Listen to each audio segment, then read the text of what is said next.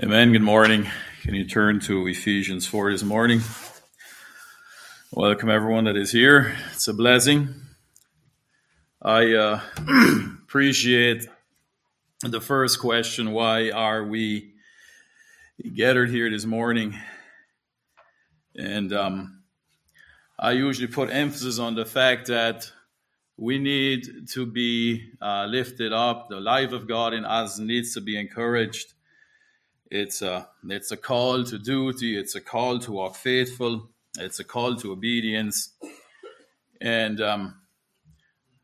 but I always put a prerequisite on that, and that is preparing our hearts before we come. How do we prepare our hearts? Pray. Before we come to this meeting, did we pray for the Lord to show himself strong, to speak to us? Did we pray for the brothers presenting the word so it comes true, unadulterous, pure? Did we condition our hearts this morning? Well, if we didn't, we need to change our morning habits. It's like Brother John said, it's a tradition, but once it just stops at a tradition without life, it's meaningless. We hear, we get the word, and then we leave, and then we go back to our old habits and traditions.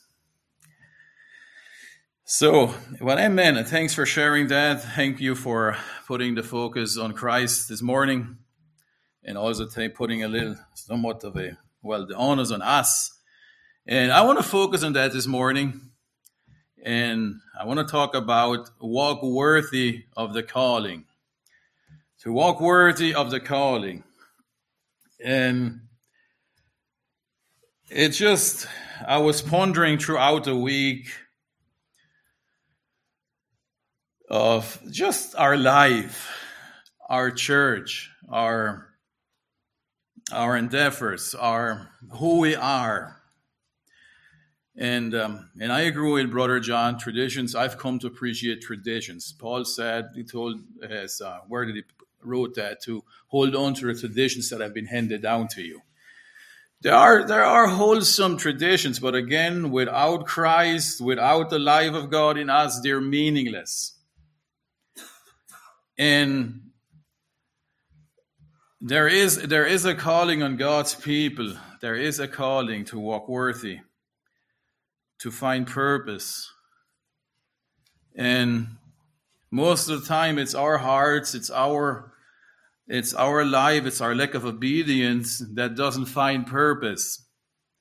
And we would start running around and looking for it and doing all kinds of activities instead of coming in meekness to the Lord. So that's what I want to talk about this morning, but I want to pray again. Maybe let's stand. Let's stand up before the Lord this morning.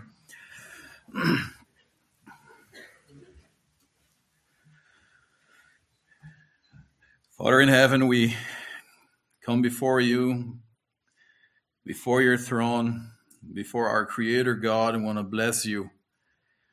We want to bless your name this morning. We want to bless you for who you are, for what you've done and what you're still doing, Lord.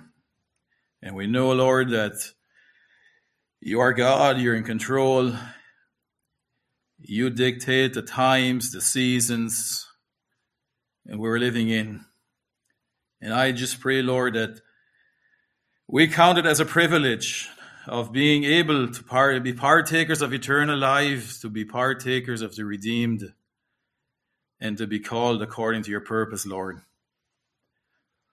Lord, I want to pray this morning that we do not miss your calling, your working, your Holy Spirit working in our lives. We pray, Lord, that we can walk as the redeemed and not be lost by the snares of the enemy, by the things of this world, but Lord, to have our heart and our focus set on your kingdom. Knowing, Lord God Jesus, that you are getting ready for your return. As Lord, as we look around, the signs are becoming obvious for your return, Lord. And I pray, Lord, that we do not, I pray, Lord, that you press it upon our hearts, that we do not waste this time, but redeem this time, Lord, to prepare our hearts, to prepare our lives to stand before you. So I want to pray, Lord, that you speak to us this morning, that the word may move our hearts and that give us a single heartedness towards you, Lord, and that we can see that we are privileged, that we have this glorious opportunity, Lord, to be partakers of eternal life with you. So we thank you, Lord. We pray for your presence here. We pray there's no room for the enemy in this room. As we gather together with your people, Lord, we pray that you bless this time. In Jesus' name we pray. Amen.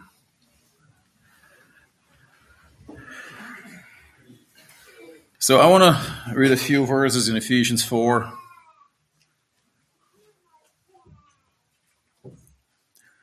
Ephesians chapter 4.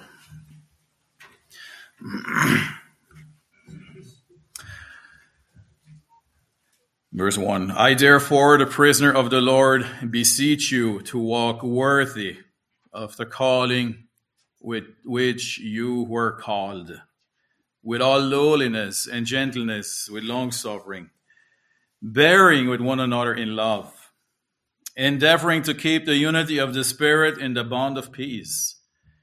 There is one body and one Spirit, just as we were called in one hope of your calling, one Lord, one faith, one baptism, one God and Father of all, who is above all and through all and in you all.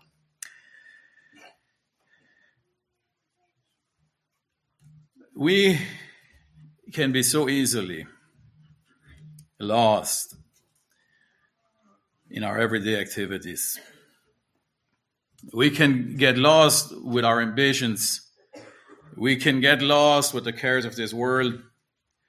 And we know that Jesus spoke about that when he said that the cares of this world can drown out Christ, the gospel message, the seed that is being planted. And I'm always amazed what it takes in us to stay diligent, to stay alert, to stay sensitive. And the scary part is, if we're not on guard, we slip. And there's this weird place of complacency that we get stuck with, and it seems a lot of times it's even hopeless to get out. That is a bad place for anybody to be, especially a male. And why am I saying a male? Because usually as men, if we can't find purpose, belonging, or accomplishment or responsibility, we get disoriented. We get jittery. We start doing weird things. We start wasting time. We start to play. We start to invite the enemy into our territory without even knowing it. And so the best thing is to be diligent, to seek the Lord daily and a kingdom purpose, before we lose direction and orientation on how the Lord leads and directs us. The King James Version calls it to walk worthy of our vocation. And I always find it a very interesting term, vocation. Like it's our job, it's our livelihood. Our walk, we have been called to partake of Christ. And I find it interesting that when we find the word called being used by Christ, that's the Greek word kletos.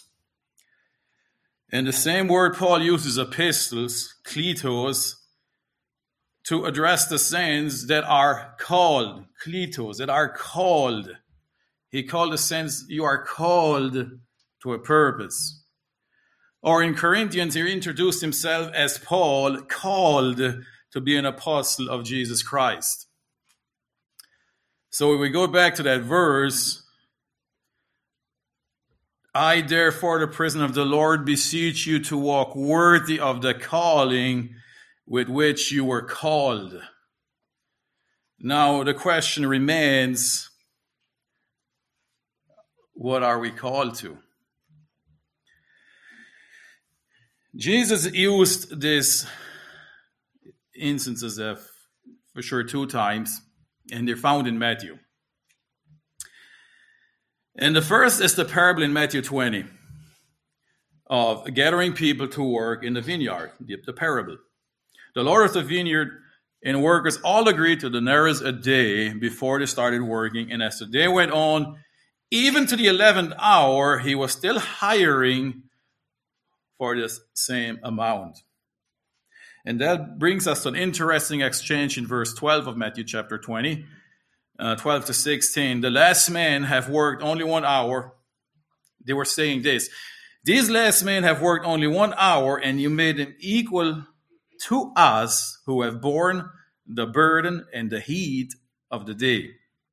But he answered one of them and said, friend, I am doing you no wrong. Did you not agree with me for a denarius? Take what is yours and go your way. I wish to give to this last man the same as to you. Is it not lawful for me to do what I wish with my own things, or is your eye evil because I am good? In verse 16, he said, so the last will be first and the first last, for many are called, but few chosen. Throwing that statement in just gives us a ton to churn on that whole parable. What is he talking about? Like, why if you could say, it would say the one statement, those who were first shall be last, or so those who were last will be first and the first last. Okay, I get that. It's the grace of God. It's God's mercy on our life. But then he said, for many are called, but few chosen. And to me, it reminds me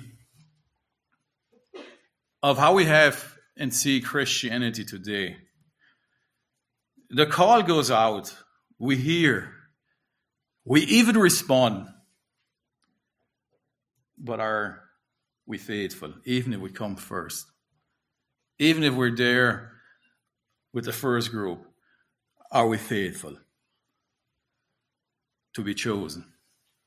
The next one is in chapter 22, a few chapters after that.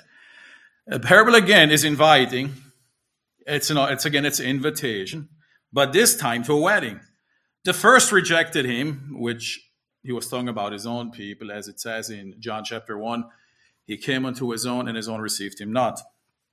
Then the servants went out into the highways and gathered together all whom they found, both bad and good, and the wedding hall was filled with guests.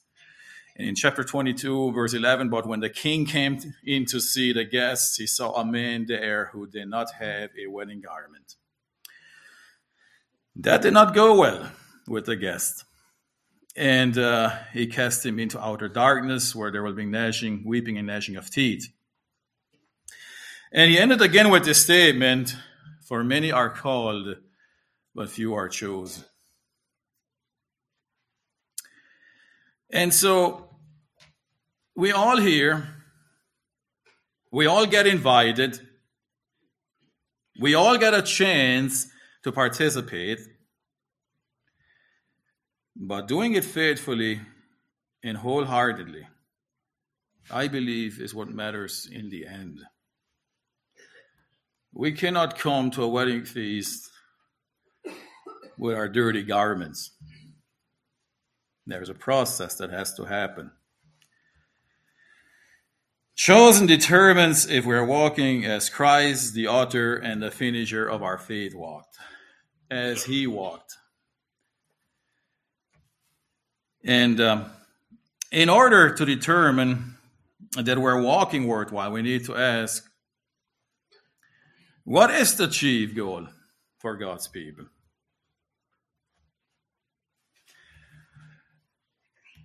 What if God looks at us the same way? Yes, we could say we heard the invitation. We're hearing the word of God again this morning. And he comes in and looks at the guests and he says, out. There's something missing. There's a garment. You don't have the garment. You don't have the wedding garment. So it does beg the question, what does it take? What is the wedding garment? What does it mean to walk worthily of our calling? See, these verses that we just read in Ephesians, they're not just random words of encouragement to keep us going for today or another week. But how about we view these verses as commandments to a people who have been called and redeemed with a price? If we meditate and study this question, we start seeing why it needs lowliness and gentleness with long-suffering, bearing one another in love. We start to see the wisdom of Christ. We see the wisdom of the Word of God to walk in lowliness, in gentleness. Again, the recipients of that are our brothers and sisters. Long-suffering, bearing with one another in love. And to have that clear goal, why is the question that Brother John asked, have we ever asked it, why are we coming together on Sunday? Are we able to fully answer that question and be at peace with it? Well, how about I take that question to another step? Why are you living in this church? Why are you living where you're at? I'm talking in the context of the kingdom of God. If I ask you all right now what your goal and purpose is, would you have a clear answer?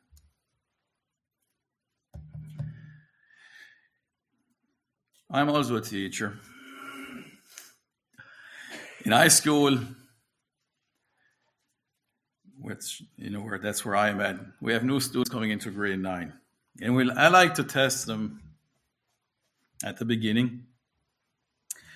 And one of the tests I do to check their readiness, if they have a proper foundation, I have one simple test. And I would give them a few random multiplication problems, like 8 times 7, 6 times 9, 5 times 4. And if a student can answer within a second, I know they're ready to go on. If they use brain power to solve these simple multiplications, they're not quite ready to do longer expressions of algebra. I know they're well established. I know they've practiced. I know they were into it. If not, they'll have to keep on practicing that. So, if I ask you right now what your calling or vocation is, could you answer within a couple of seconds, or would you need, I need to think about that one? Now, for me, a high school student who has gone through 8 years of school, unless there's some special situation, they're supposed to go like this. How about a believer who has walked with the Lord for 10, 20 years and still cannot figure out what their purpose and goals are in life, what your calling is? What does that suggest? When a student doesn't know their multiplication, I know they've been neglected or they have neglected that area. Doesn't that suggest that I'm taking my walk not serious? That I am not walking worthily of what is being given to me? If I cannot figure out what my purpose is. Yes, sometimes we head down this trail and we try to make it complicated. But God, I believe God has a simple calling purpose for all of us, and to be faithful to that.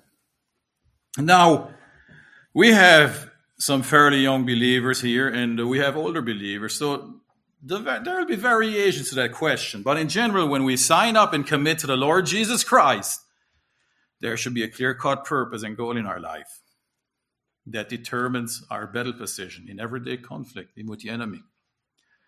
The enemy is up and about, ready to devour, ready to kill, ready to steal. What's our position?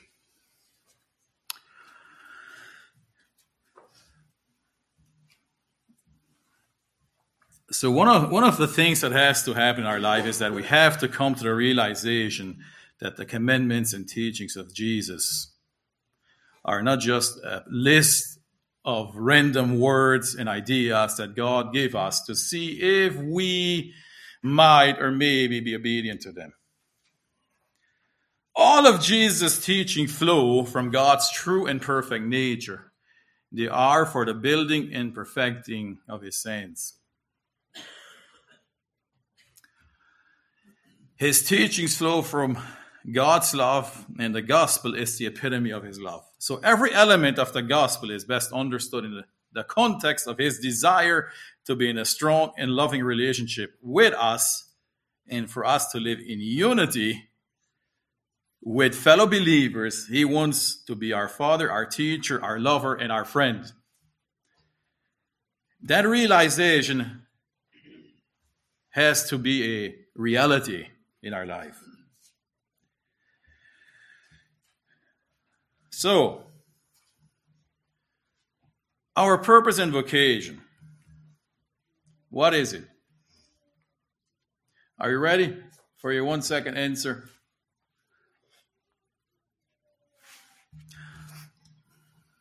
Maybe you are. But I have a few here that'll help us and remind us. And if we didn't practice enough, if they weren't diligent in it, it'll help us and encourage us. So one of the main goals that we have, the calling, the purpose, is to become Christ-like. To become Christ-like. John 15, Jesus calls us to abide in him. John 15:5. I am the vine, ye are the branches. He that abideth in me, and I in him, the same bringeth forth much fruit. For without me, you can do nothing. The verse here suggests that we will bring forth the fruit of Christ. We will bring forth much fruit, not our fruit, the fruit of Christ, because it said, for without me, you can do nothing. So what's abiding? In verse 5, he says, I am the vine, ye are the branches. What do we think the term abiding that Jesus used here will look like? Isn't it some kind of connection and awareness throughout our day? Isn't it seeking to spend time with God in his word that speaks about Christ? Isn't it spending time in prayer? Isn't it walking in obedience? Be sensitive to his presence in our life at all times. To have a mentality, because of him, we do these things. Because of him, we are gathered here this morning. Because of him, we serve one another. What effect will it have on us if we abide in that sense with Jesus? Don't you think we will become like him? Wouldn't that change our life patterns and our outlook? Will it not change our character into his likeness? Will it not? Isn't that something to look at? To be like him. 1 John, the epistle, 1 John chapter 3, verses 1 to 3. Behold, what manner of love the Father had bestowed upon us, that we should be called the sons of God. Therefore the world knew it as not, because it knew him not. Beloved, now are we the sons of God, and it does not yet appear what we shall be. But we know that when he shall appear, we shall be like him. For we shall see him as he is, to be Christ-like. And here is verse 3. That's our presence. Our present life now. And every man that had this hope in him purified himself even as he is pure, so that we may be Christ-like. So that is a purpose that we as believers have, and not to neglect it, but to walk worthy of that, to become Christ-like. So, in your own little check mark with your pen, how are you doing? How are we doing to become Christ-like? See, this message is to encourage your brothers and sisters who feel you need purpose, who feel, doesn't life have something more to offer? Well, to be Christ-like, so that Christ comes forth in us and from us, is a purpose in itself. Another purpose for us is to restore the image of God in our life. In Genesis 1, we can read how God created man in his image. God, of course, is sinless, and that image was violated when sin entered in. Genesis 1, 26, 28, and God said, "Let us make man in our image, after our likeness, and let them have dominion over the fish of the sea, and over the fowl of the air, and over the cattle, and over all the earth, and over every creeping thing that creepeth upon the earth." So God created man in his own image. In the image of God created he him, male and female created he them. And God blessed them, and God said unto them, "Be fruitful and multiply, and replenish the earth, and subdue it, and have dominion over the fish in the sea, over the fowl of the air, and every living thing that moveth on the earth." So he surely created man in his image to also have dominion. And this is why dominion should always come from a godly perspective. Is it over an animal? Is it over God's creation? It should be as God would do it. He gave us that responsibility. So God created man in his image to represent him here on earth. Sin corrupted that perfect image, but God still loved man, that most of his image stayed with man. Even though sin blemished that, most of God's image stayed with us. And we can see that in Genesis 9:6. After the flood, God gave Noah and his sons the commandments, and he said, "Whoever sheds man's blood, by man his blood shall be shed, for in the image of God he made man." So he still recognized, and it goes to show that God still saw man as created in his image, even after we've sinned. When we understand that God's desire to restore his image, when we start to understand that God desires to restore us into his image, we begin to understand his hatred for sin, for images, for idolatry, for anything that imitates him. This is why God was against these graven images. He wanted his pure image to be seen in man. And it also supports the first point. What we worship is what we will become. When Adam and Eve sinned, the image was marred by sin. And humans do not now completely fulfill God's original design. Man's rule over creation experiences frustration because sin always brings corruption. But we still maintain his image, and we are still made to rule over creation. Here's the good news, which we all probably heard of it, is that God in his grace is restoring his image through the work of Christ. God does this because Jesus is the very image of God. Paul makes this claim twice in his writing. In Colossians 1:15, he is the image of the invisible God, the firstborn over all creation. He said that of Christ. He is the image of the invisible God. 2 Corinthians 4, chapter 3, verse 3. But even if our gospel is veiled, it is veiled to those who are perishing. He's talking about the veiling there with the children of Israel, whose minds the God of this age has blinded, who do not believe, lest the light of the gospel of the glory of Christ, who is the image of God, should shine on them. So Christ is the image of God that restores us, willing to restore us, in us, the image of God.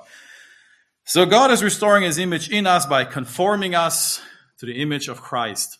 It is through union with Christ that we are made like him. Romans 8:29, for whom we foreknew, he also predestined to be conformed to the image of his Son.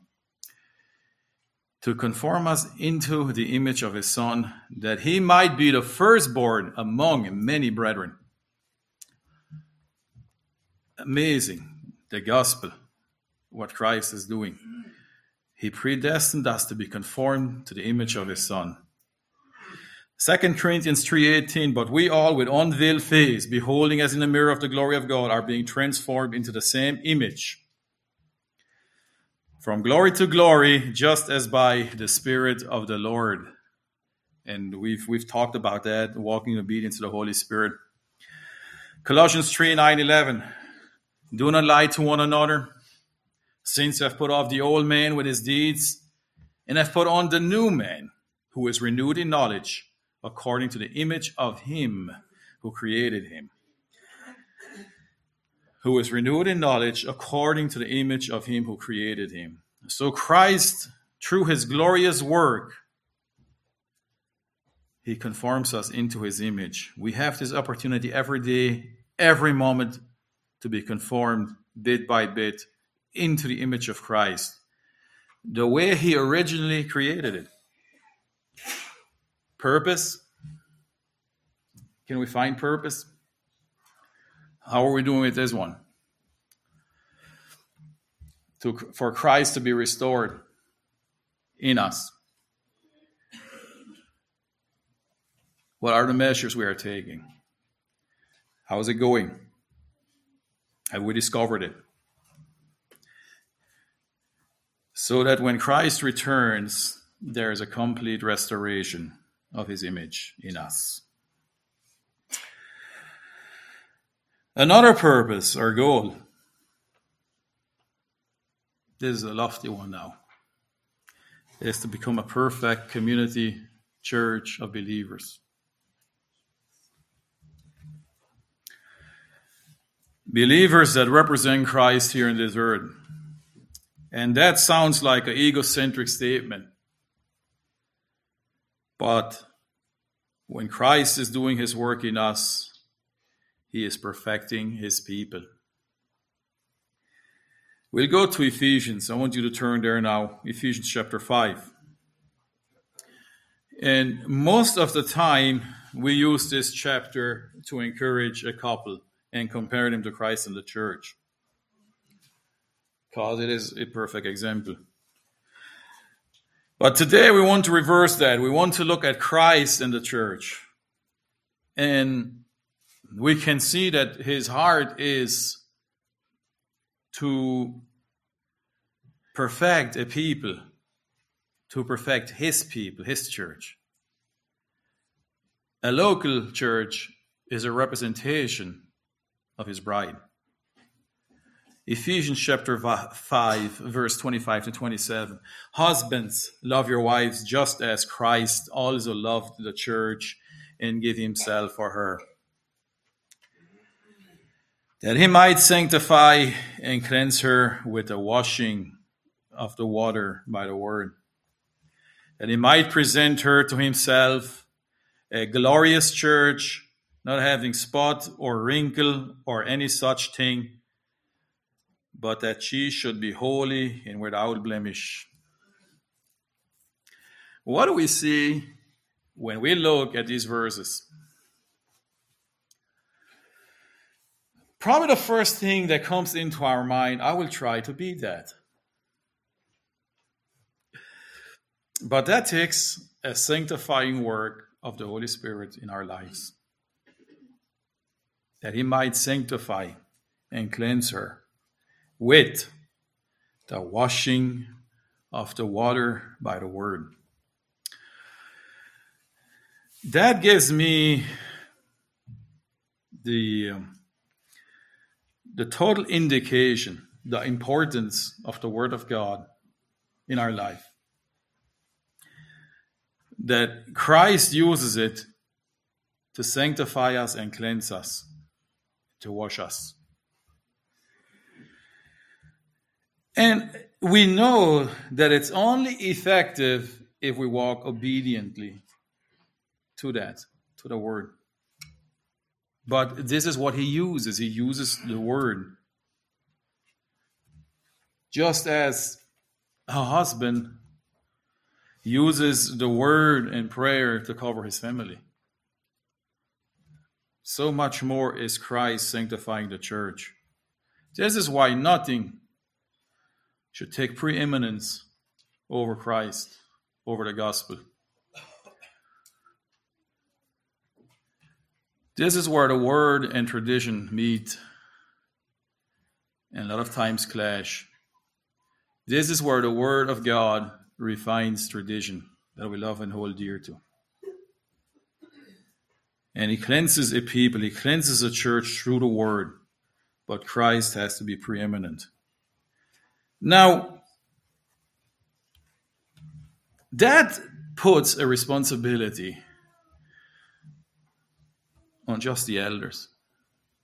Sorry, on everyone. Got your attention. That puts the responsibility on every believer. It is a body. How and what to do with the Word of God that the Holy Spirit presses on our lives and on our hearts, to be faithful to it. And when that happens, when the believers exist together, when there's a body, the fruit of Christ's perfect word shines forth. Now, what is that work of perfection? In Colossians, there's a blueprint. In Colossians 3, chapter 3, verse 12. Therefore, as the elect of God, holy and beloved, put on tender mercies, kindness, humility, meekness, long-suffering, bearing with one another and forgiving one another. If anyone has a complaint against another, even as Christ forgave you, so you must also do. But above all these things, put on love, which is the bond of perfection. And let the peace of God rule in your hearts, to which also you were called in one body, and be thankful.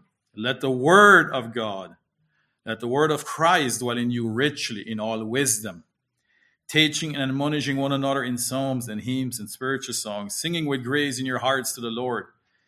And whatever you do in word or deed, do all in the name of the Lord Jesus, giving thanks to God the Father through him. I marvel at these verses. Number one is the bond of perfection is love. And again, that is only a sanctifying work of the Holy Spirit in our lives if we choose to obediently love. When he commends us, when he inspires us to love, those things and those people and those brothers and sisters, these members that are not so desirable to appreciate and to love, we choose to love. It's the bond of perfection. And again, the word of Christ dwelling in you richly in all wisdom. And again, it's a thing to notice in talking about perfection is the word of God always cleanses. The word of God will cleanse. Christ loved the church, and he gave himself for her, that he might sanctify and cleanse her with the washing of the word, with the washing of water by the word. Being in the word has cleansing power among God's people. Can you just for a minute imagine if we all commit, like Brother Willie's devotion on Thursday, to give 10% of the time of our workplace, what we do, it's divided into three basic: sleep, work, rest. There's basic categories in all of three of them. But if we take the 10% of these three categories into the word, do you think that it will have an effect on the church? What do you think? Of course. So, are we guilty? Are we walking worthily? Something to think about. There's a responsibility that lies heavily on us to let the perfecting work of Christ flow in our midst so he can return to the perfect bride. Now we have to ask ourselves again, what part of my responsibility does it need so that I can obediently make that happen? What needs to change in my life so that can happen? Another purpose is the kingdom life. Our why we do things should always be able to be answered with a heart that points to our affection set on Christ, his kingdom, his people. Living the kingdom life is realizing when we are called, we're part of something that is bigger than ourselves. We commit to an order. In this sense, it's the kingdom that Christ came to usher in 2,000 years ago. The kingdom life is to come under the lordship of Christ. It's walking in obedience to Christ and the word of God. Matthew 7:21, not everyone who says to me, Lord, Lord, shall enter the kingdom of heaven, but he who does the will of my Father in heaven. So there is, again, the former points support what he said here in 21, that he is the Lord of our lives. No matter what we do, this has to happen. We can see that in us there needs to be a meekness that seeks to serve a king. Colossians 3, verses 1-4, if then you were raised with Christ, seek those things which are above, where Christ is sitting at the right hand of God. Set your mind on things above, not on things on the earth. For you died, and your life is hidden with Christ in God.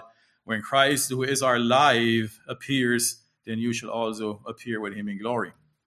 Raised with Christ, receiving the gift of eternal life does not change. Does that not change my life, my outlook, if I remain faithful to him?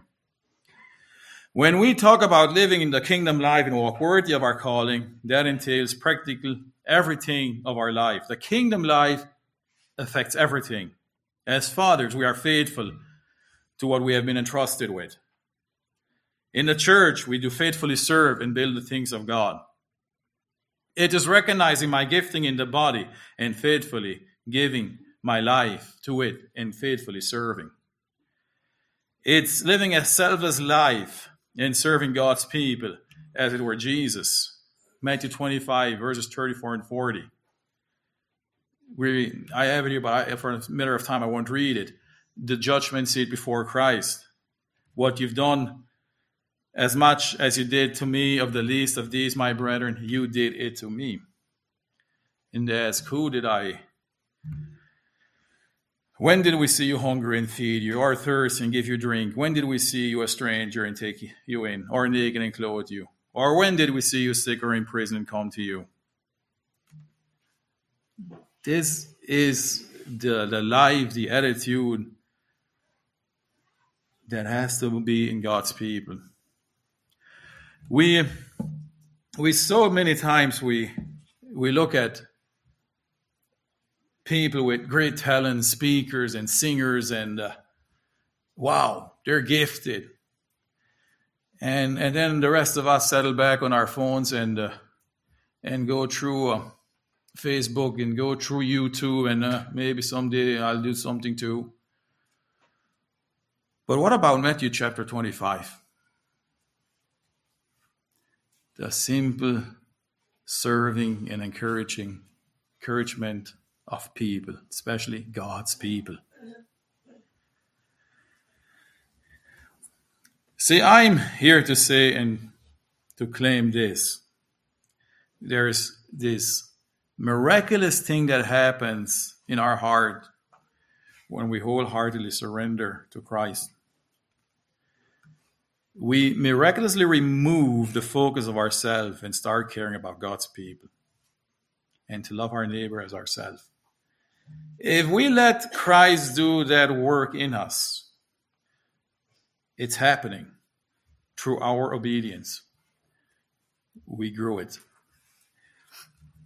Purpose, walking worthy of that. And finally, our purpose is to glorify God. And whatever you do it heartily as to the Lord and not to men. Colossians 3:23. Now that begs the question, how do we glorify God?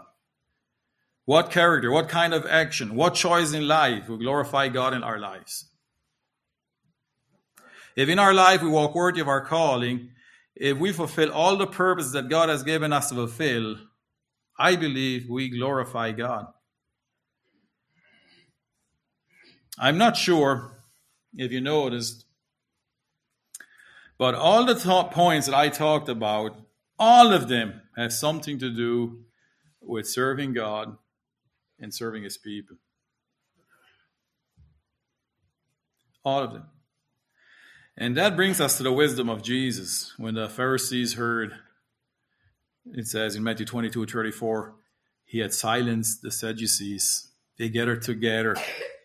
And one of them, a lawyer, asked him a question, testing him and saying, Teacher, which is the greatest commandment in the law? Jesus said to him, You should love the Lord your God with all your heart, with all your soul, and with all your mind. This is the first and great commandment. And the second is like it, you shall love your neighbor as yourself. And then he went on to say, on these two commandments hang all the law and the prophets. And in a nutshell, there is a dying to self, there is a denying ourselves, and picking up our cross and follow Christ. So how do we glorify God? By loving God with all our heart and our neighbor as ourselves.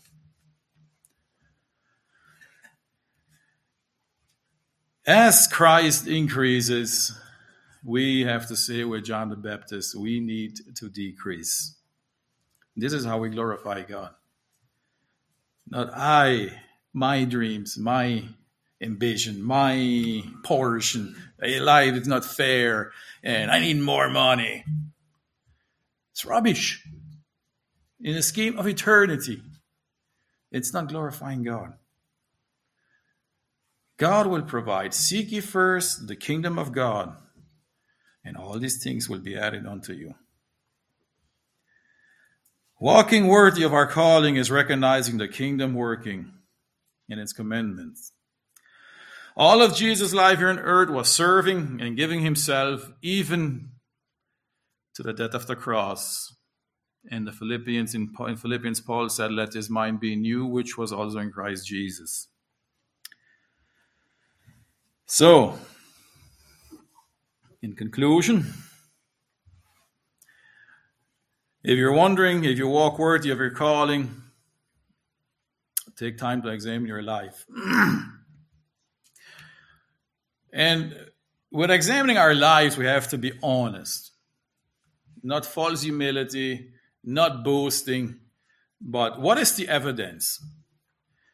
Is there evidence of a changed person? Remember, being Christ-like. Becoming Christ-like. Is there evidence of being a changed person? Our true heart is revealed by how much time we actually spend with Christ. This good old emphasis of having a personal relationship with Christ is as real today as it was 20 years ago. Another one is, again, the second one was, we talked about it, restoring the image of Christ. Are you seeking to purify your life? Is it with tangible and meaningful action to be obedient to Christ, to restore the image of Christ in our life? To fully, the third one is to fully and wholeheartedly participate with God's people. Is it the local body? Is it actively having a heart for Christ purifying his church, building his church to shine forth the glory of Christ? Am I wholeheartedly living the kingdom life? Be active and involved as Christ is building his church, the kingdom of God, seeking to walk as Christ walked here in this earth. Burden and desire to glorify God with my life. These are the questions that we can use in our quiet time, or that we can use to examine ourselves and pray that the Lord may give us grace to walk worthy of his calling as he does his refining work in us. Coming to Christ and serving Christ is not the empty and meaningless serving of a dead God. He has desires and he has plans for us. But if we never engage and never seek it and never give ourselves to him, we'll never find out. If we don't decrease, he will not increase. If we don't draw nigh to him, he will not draw nigh unto us. So amen with that. May the Lord bless you.